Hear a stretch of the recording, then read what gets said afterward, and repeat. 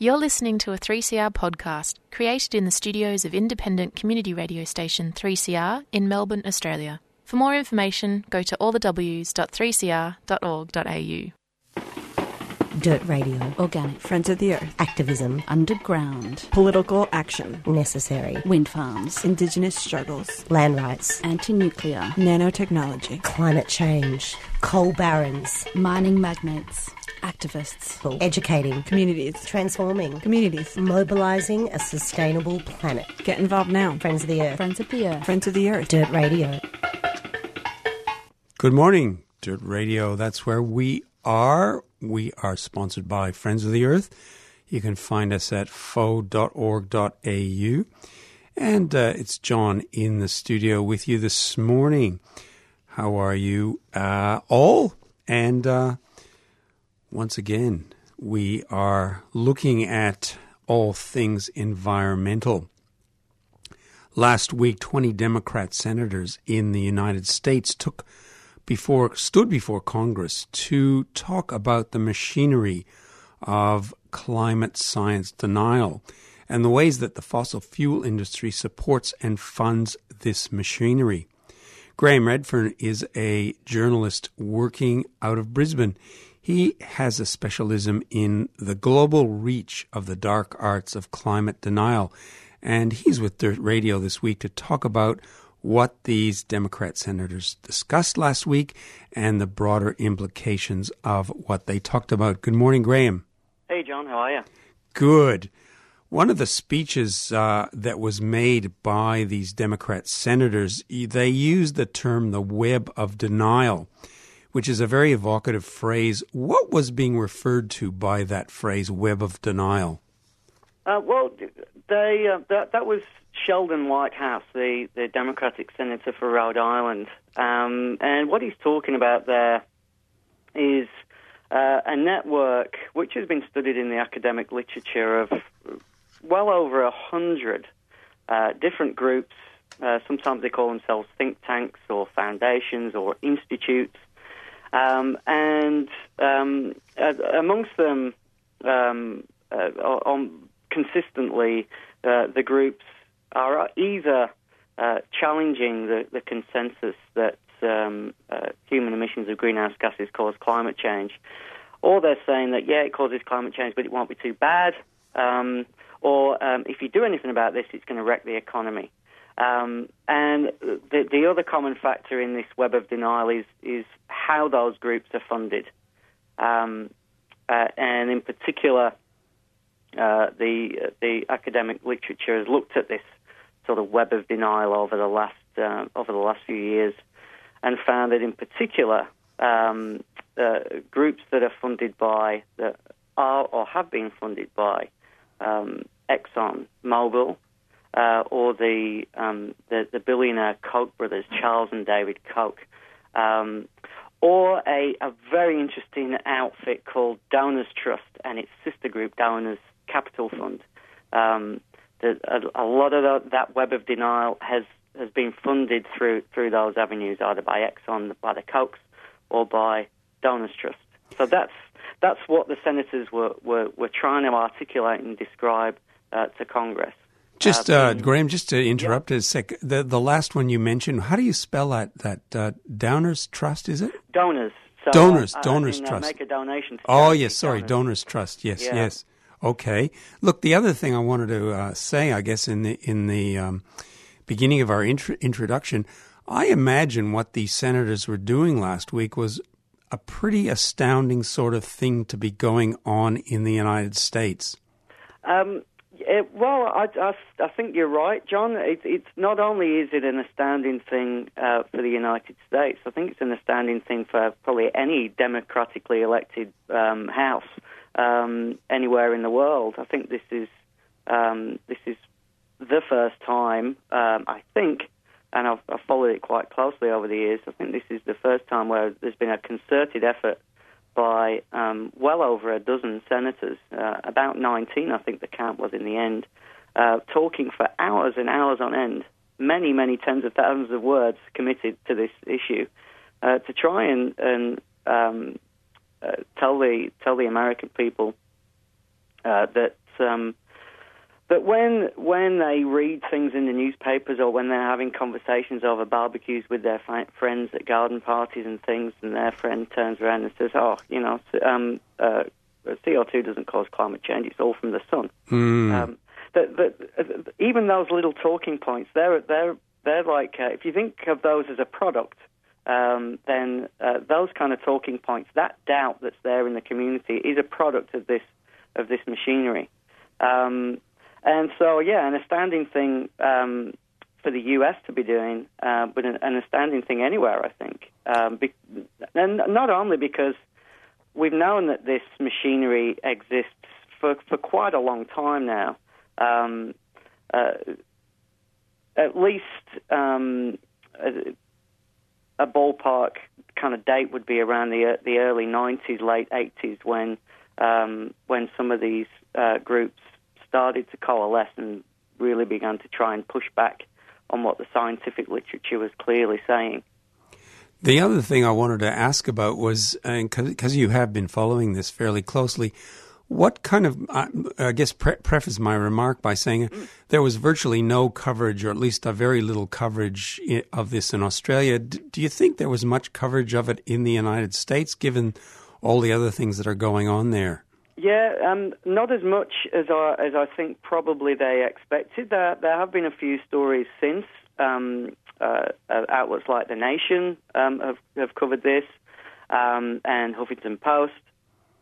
But there wasn't as much coverage as possibly you might have expected. But Donald Trump seems to be fairly dominant in his sucking a lot of the news coverage into his own little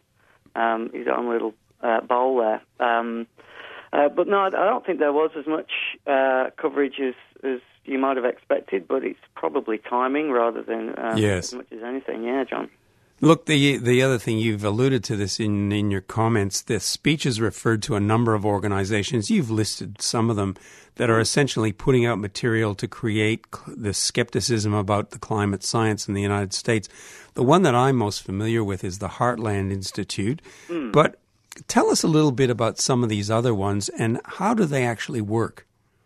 Most of them are, to get technical for a minute, most of them are registered as what's known as 501c3 organizations in the U.S., and that's in simple terms, they're a not-for-profit group, and if you give money to them, you get a tax break. They don't pay income tax. And there's some protections amongst those groups in terms of that they don't have to reveal who their funders are. But many of the funding organisations are also these in the same categorisation of not-for-profit groups. So there is a way to tell where the money's coming from. So some of the organisations, you mentioned the Heartland Institute, that's probably, if people have heard of one, it's possibly that one. They were famous for a billboard that they ran where they compared where they suggested that if you still believed in global warming, then you were sitting in the same camp as Ted Kaczynski, the Unabomber. Heartland Institute is interesting. They've been running conferences once or twice a year for the last few years. Some Australians have been to those conferences. Senator Cory Bernardi, the former Senator Steve Fielding, both went to those conferences. Bernardi spoke at one. George Christensen, the Nationals MP, just recently re-elected, he spoke at a Heartland conference last year. But some of the other groups like the Competitive Enterprise Institute, the American Enterprise Institute, the Committee for a Constructive Tomorrow, the George Marshall Institute, the Cato Institute, Americans for Prosperity, the Franklin Center. I mean, you could go on and on. There are... oh, dear. Yeah, there are... a large study in the Proceedings of the National Academy of Sciences last year tried to look at these, how many groups there were. And they found upwards of 150 organisations that were active in what this particular piece of research described as the climate change counter movement. There's a lot of them, and it's quite difficult to keep track of their activities. One interesting aspect of it, I guess, was one of these studies into these groups last year.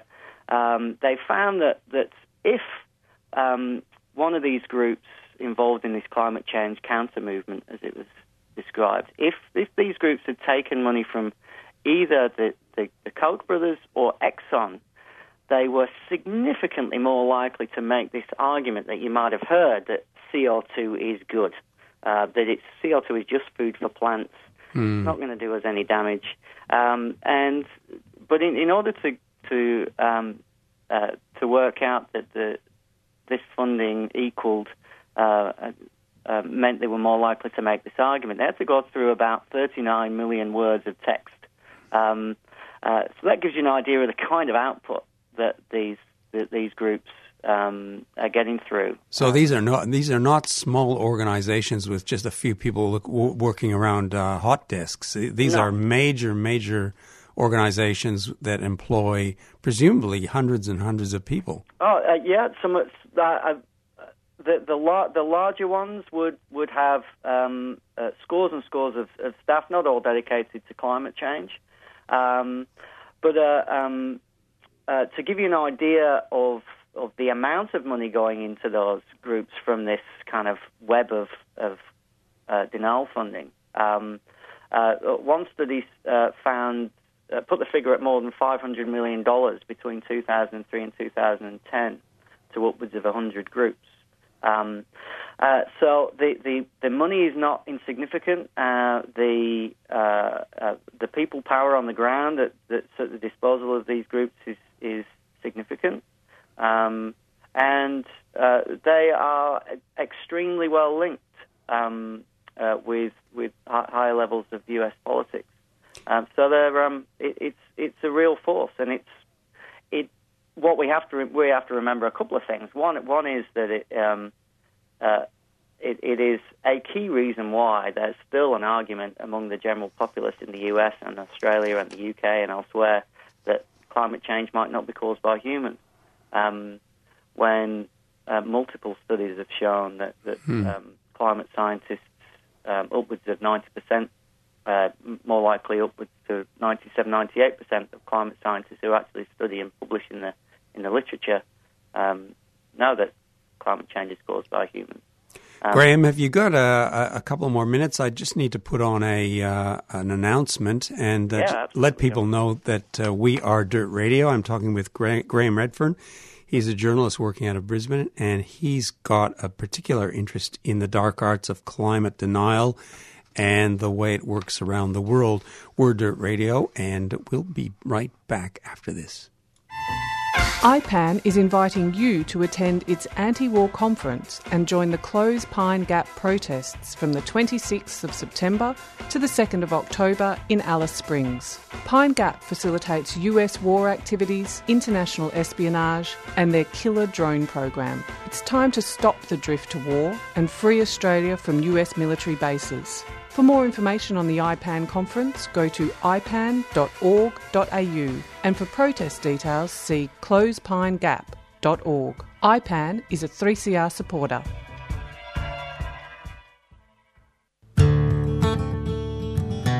This is David Rovics, and you are tuned to 3CR 8:55 AM, Melbourne, Australia. Step 3 is finding there's a tactic when everyone believes it could be true. That if all the people work collectively, there just might be something we can do, and everything can change. Dirt Radio is where we are. I'm John, and I'm talking with Graham Redfern. He's a journalist in Brisbane working on climate denial. Graham, thanks for staying on the line with us. I wanted to turn specifically to Australia. You've written that the web of denial has some fairly long tentacles. I'm mixing my metaphors here, but it's reaching well into the Australian right-wing political culture and even Australia's research culture. And you mentioned it earlier, but I just wanted you to just tell us a little bit about what you found in terms of the political connections within Australia, say with the Heartland Institute or even with some of the other institutions that you've mentioned. Yeah, sure. Australia has been a contributor to to that web of denial, as well as being kind of a consumer of it and a victim of it too. We can start with the Heartland Institute, where, as I said, we've had three politicians visit those conferences in recent years and come back from the US with a grab bag of climate science denial talking points. Other groups include ones like the Science and Public Policy Institute, where the late Dr. Robert Carter was a science advisor there, and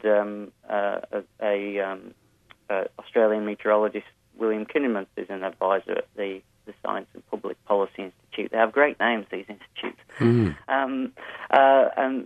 I mean, even to take it to the present, right now, the Science and Public Policy Institute publish a whole load of research papers that kind of put some flesh on the bones of these climate denial arguments for people to repeat. Several Australians have written pieces for the Science and Public Policy Institute, including Malcolm Roberts, who's currently hoping to grab the second Senate spot for One Nation in Queensland.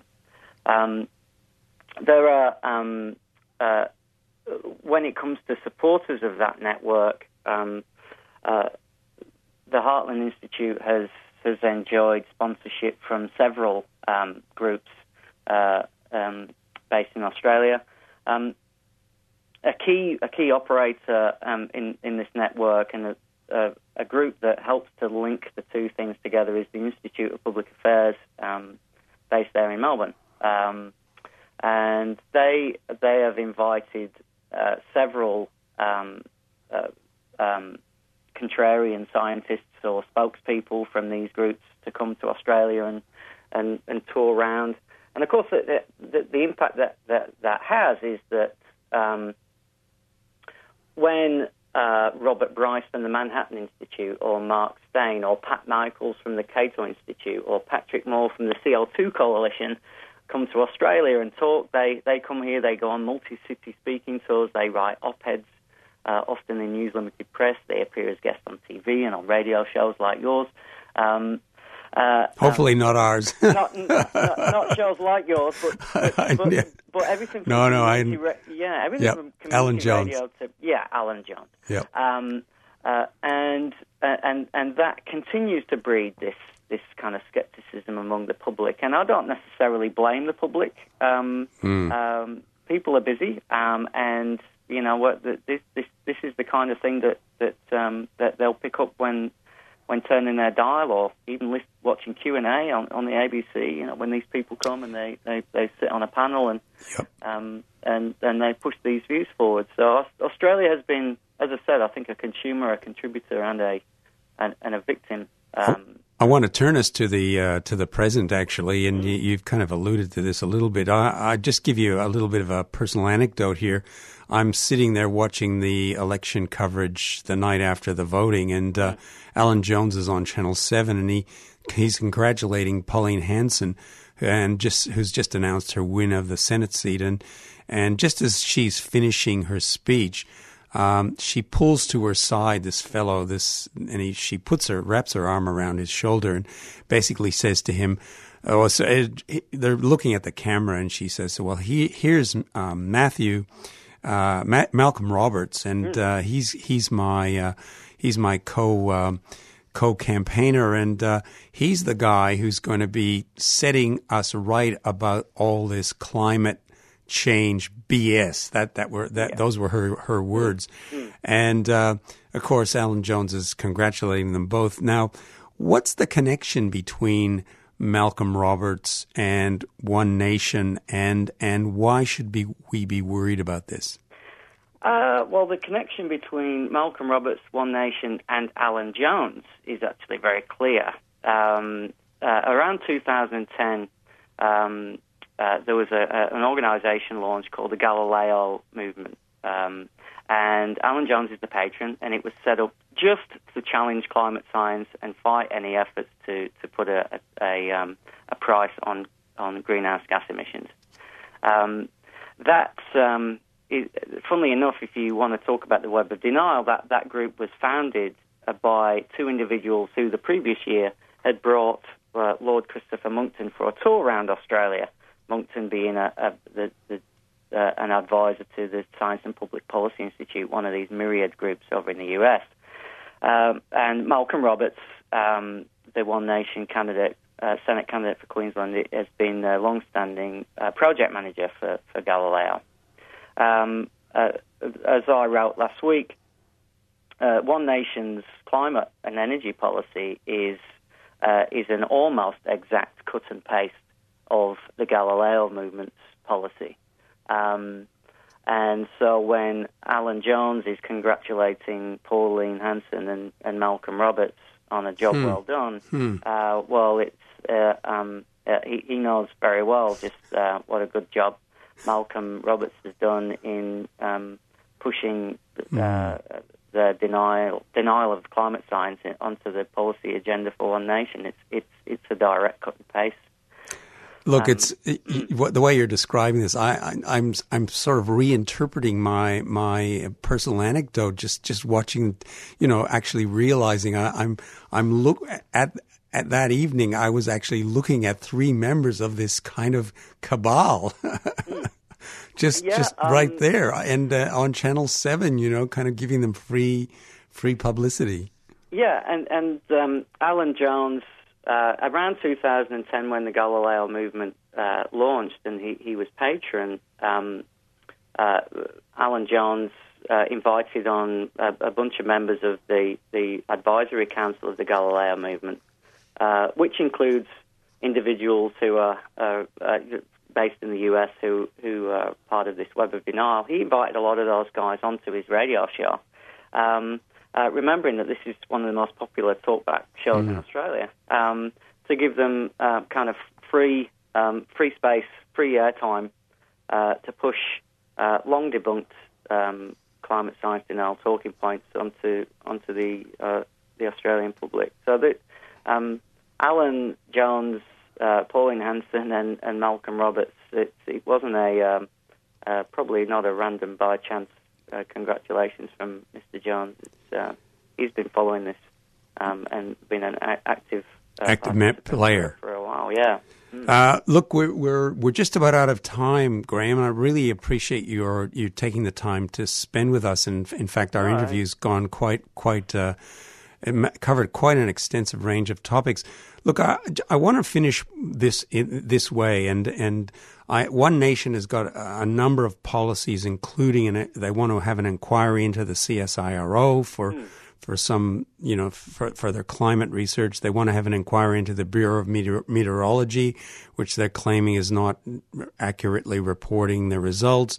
They want to teach climate skepticism in schools. They want to have a royal commission into climate science. Now, it's easy for us to scoff and mock at this kind of stuff. What do you think that organizations like Friends of the Earth should be doing to neutralize this seemingly irrational denialism?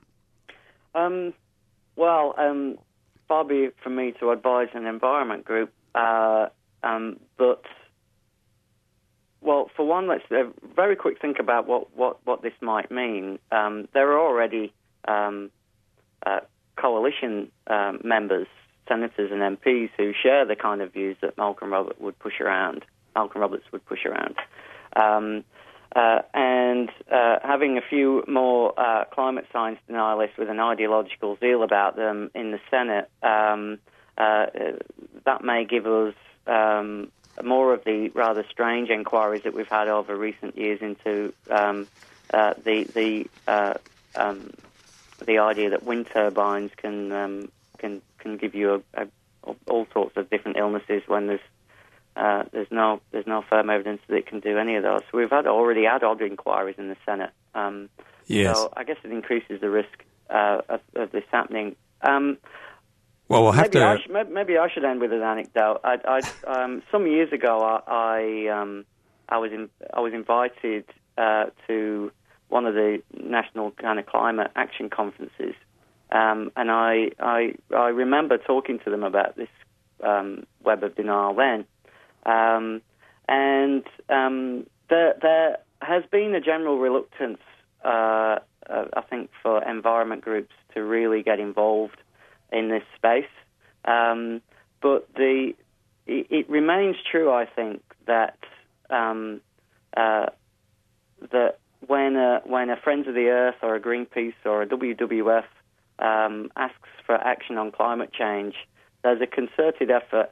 There are people in rooms working to neutralise every single good thing that those groups are trying to do. And unfortunately, I think there's been I don't know why there's been a reluctance to engage with it or to expose it or to talk about it. Maybe because people want to talk about what we can do. And it's often been said to me, why do you keep writing about this stuff? We all know the science is settled. We should be talking about solutions. Well, yeah, we should, but that's not the reality is that there's a large quorum out there of individuals that are well funded who PR's a lot cheaper than science, and when all you need to fund is PR and all you need to spread is doubt, then it's effective, particularly when it generally goes unchallenged. Look, I think maybe it's time to stop laughing at it. Yeah, I think your words are very prophetic, in fact. And as you mentioned, the coalition is just forming its government now. More conservatives, I suspect, are going to be in the cabinet, and hopefully, we're not going to have more wind farm inquiries, but I suspect we'll have to wait. We'll have to watch this space to see what happens. Yeah.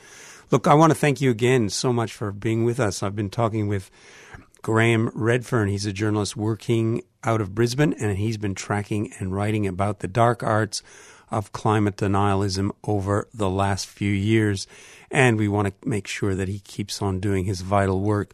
We'll be putting his contact details on our Facebook page and our website. This is Dirt Radio. I've got to get out of here. It's John, and we'll be back next week.